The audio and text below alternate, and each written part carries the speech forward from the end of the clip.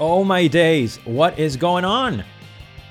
Champions League quarterfinals, victory over City, and much more. I am going absolutely bonkers. You wanted an Arsenal Women podcast? Well, guess what? You got an Arsenal Women podcast. Let's go.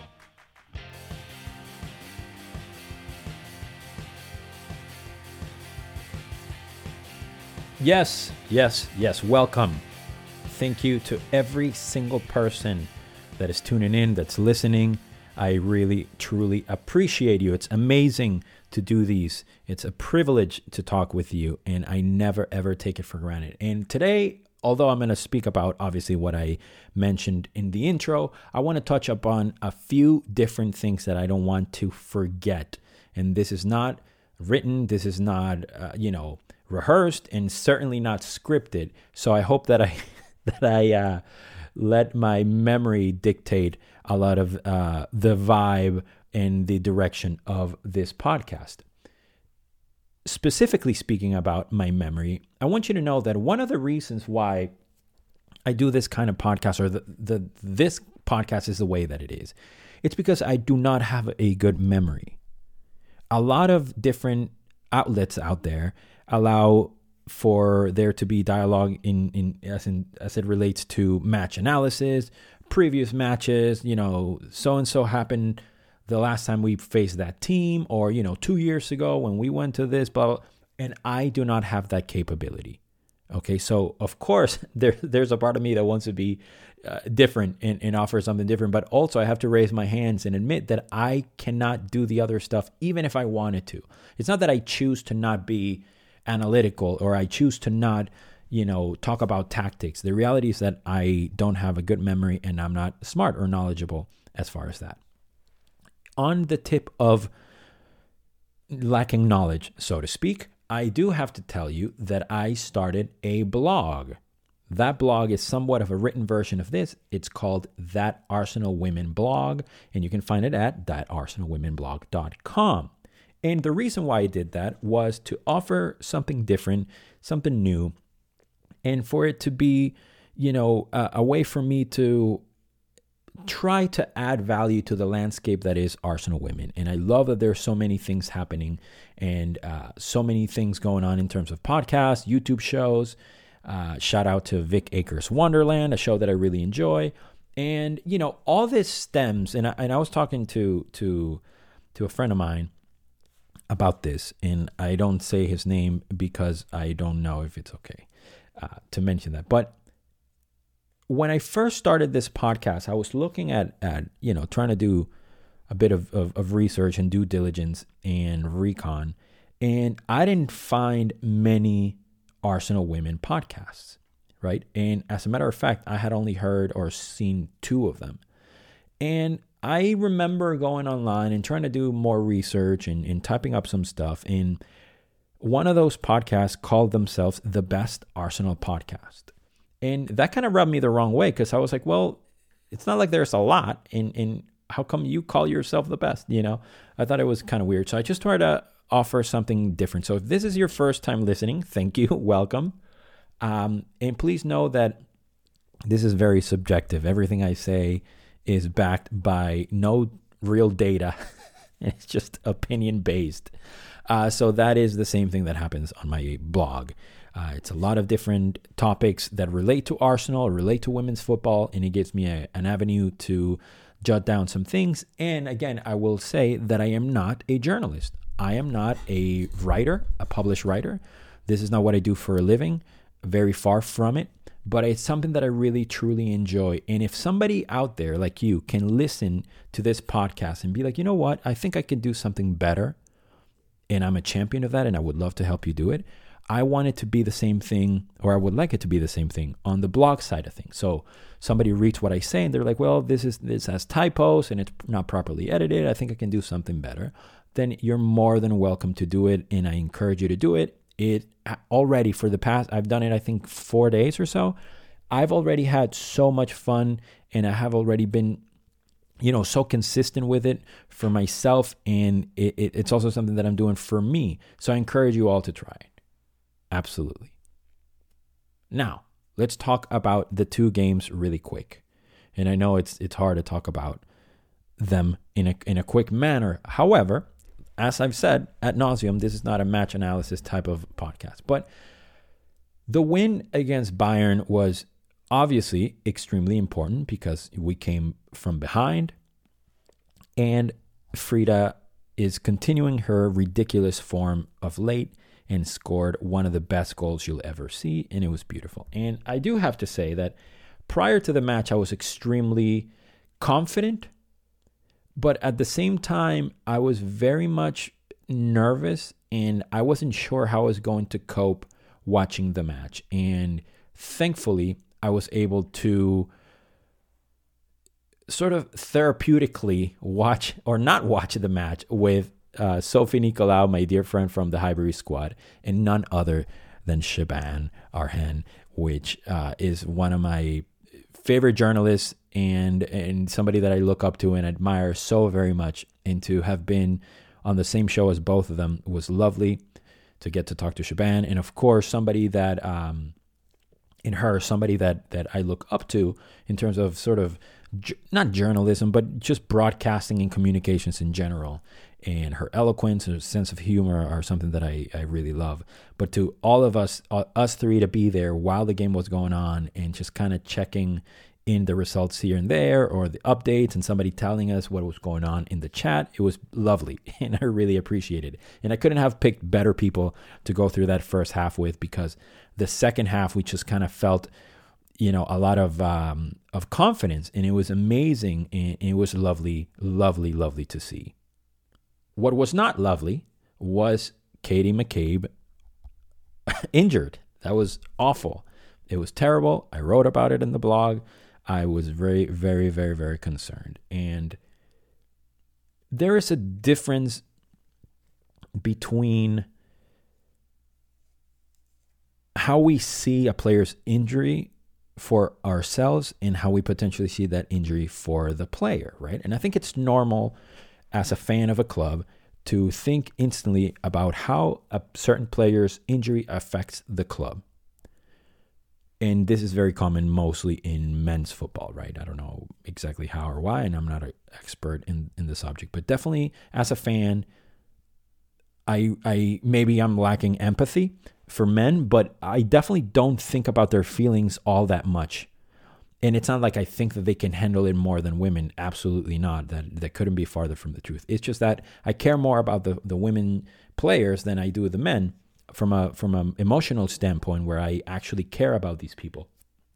And when I saw that Katie was injured, like everybody, we all thought not about Arsenal. We thought immediately about the World Cup and how we wanted her to be fit and how we need her to be healthy. And everything was sort of based around that in the news. And friends, when I tell you I couldn't sleep, I literally could not sleep. I woke up at like 4 a.m. or so and kept checking Twitter, nothing. And then I eventually woke up at around like 5:37, I think it was, that I wrote a blog article on. And I just couldn't take it. I kept refreshing the stuff, and I heard a couple of things about her injury on Irish media, sort of kind of backwoods type of situation where I found a link to a link to a link, and I found an interview, or not an interview, but something inkling about talking points of the manager that I thought was really interesting. And then she mentioned, or she named the squad for the matches here in the U.S., which I'm really excited about because I'm going to try to go to one of those. And it was just magnificent to see that she wasn't going to miss the World Cup. And I got to tell you, I was not expecting her to start whatsoever. When I got, the game was at 4:30 in the morning here in LA. So I usually wake up an hour before to at least get a peek at the lineup, and then maybe go to bed for an hour or so if I can do it. And when I saw that Katie was starting, my eyes just like lit up and I could not believe it. And I did actually go to sleep for, a good 45 minutes, and it was amazing. I slept deep sleep. It was lovely. And of course, no need to talk too much about the match. It was very weird and crazy and amazing and good and awful all at once. I thought whenever we face Bunny Shaw, any team faces Bunny Shaw, she's such a stellar player that completely dominates. It's like Ada or something like that, where they just completely, they're just the focal point and they're just so hard to stop. And that first goal proves it. I think we could have done better defensively, but that's neither here nor there. But again, I had confidence that we would get something out of the match. I wasn't like, there's no way we'll win this. I was convinced that we would get something out of it because of the spirit that the girls have shown in recent times. It's just been unbelievable. And part of this conversation might have to do with, you know, the absences of Viv and Beth and how other players have stepped up. I'm still not convinced that some players have stepped up the way they should have. But the resurgence, so to speak, of Katie and her protagonism is commonsensical to me. This is what she does, right? So the moment when Jonas dropped her and there was a blip in the team and we felt it, like I didn't understand what was happening and not a lot of people were understanding what was going on or what we were playing at and so on and so forth, it quote unquote magically coincided with Katie not playing. So then Katie starts again, a few matches, and it's like the whole tide turns and we're a team again and we just look unbelievable. And I don't think, obviously, that they're unrelated. I think it's completely clear and obvious that you have to have a Katie McCabe, not a Katie McCabe, the Katie McCabe in every single match possible. And to the point of players missing, this is something that I found really, really interesting that I talked about a few months ago with a buddy of mine. His name is James Johnstone. He is an encyclopedia of Arsenal. He has an amazing, his breadth of knowledge of all things Arsenal is just absolutely insane. He's just this encyclopedia and knows a lot about stats. And he's also a very cool communicator. He has a YouTube channel under James Johnstone Football. But we were talking the other day on the Highbury squad about squad rotation and depth of a team and so on and so forth. And he was talking and he said something that blew my mind. How during the Invincible season, right, this team that everybody knows in almost like in world football. But if you're an Arsenal fan, right, and you don't know this lineup by heart, which I'm going to go over, it's like you have a little bit of history to do, right? So you have Jens Lehmann on goal, you have Ashley Cole, Sol Campbell and Kolo Toure, and you have Lauren on the right. Then you have a midfield comprised of Patrick Vieira and Gilberto Silva. On the left, you have Robert Pires, and on the right, you have Freddie Ljungberg.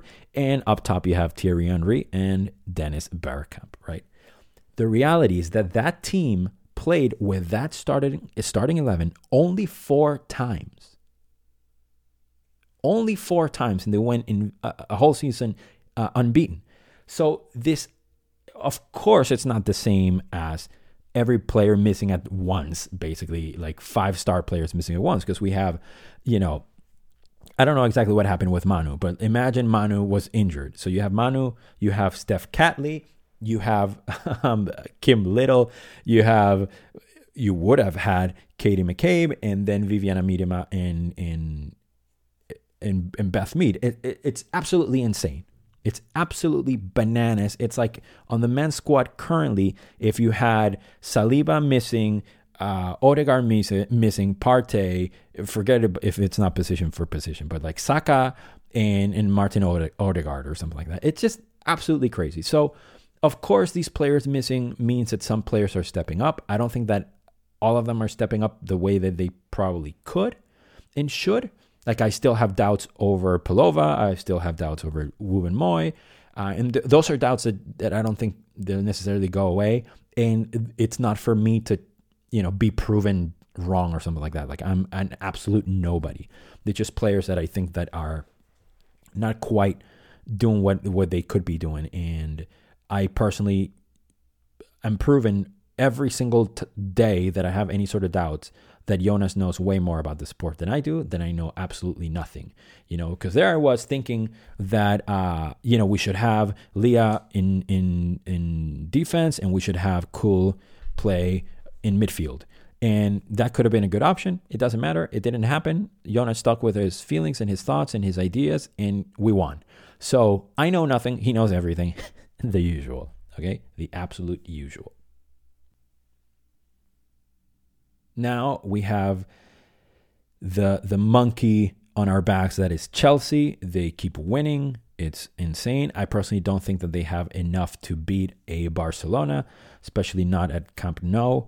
And it would be really interesting to see the last few matches. Of course, we face them, the second to last match of the season. And it'll be interesting to see what happens with Man United and all these things that are happening during this sort of run-in of the season. And I'm excited, but what I take from all of this, regardless of if we win the championship or not, to be in the conversation of top 2, top 3 with Beth and Viviana Miedema missing, with Steph Catley missing who knows for how many more games, same with Kim Little, who we haven't really heard news about.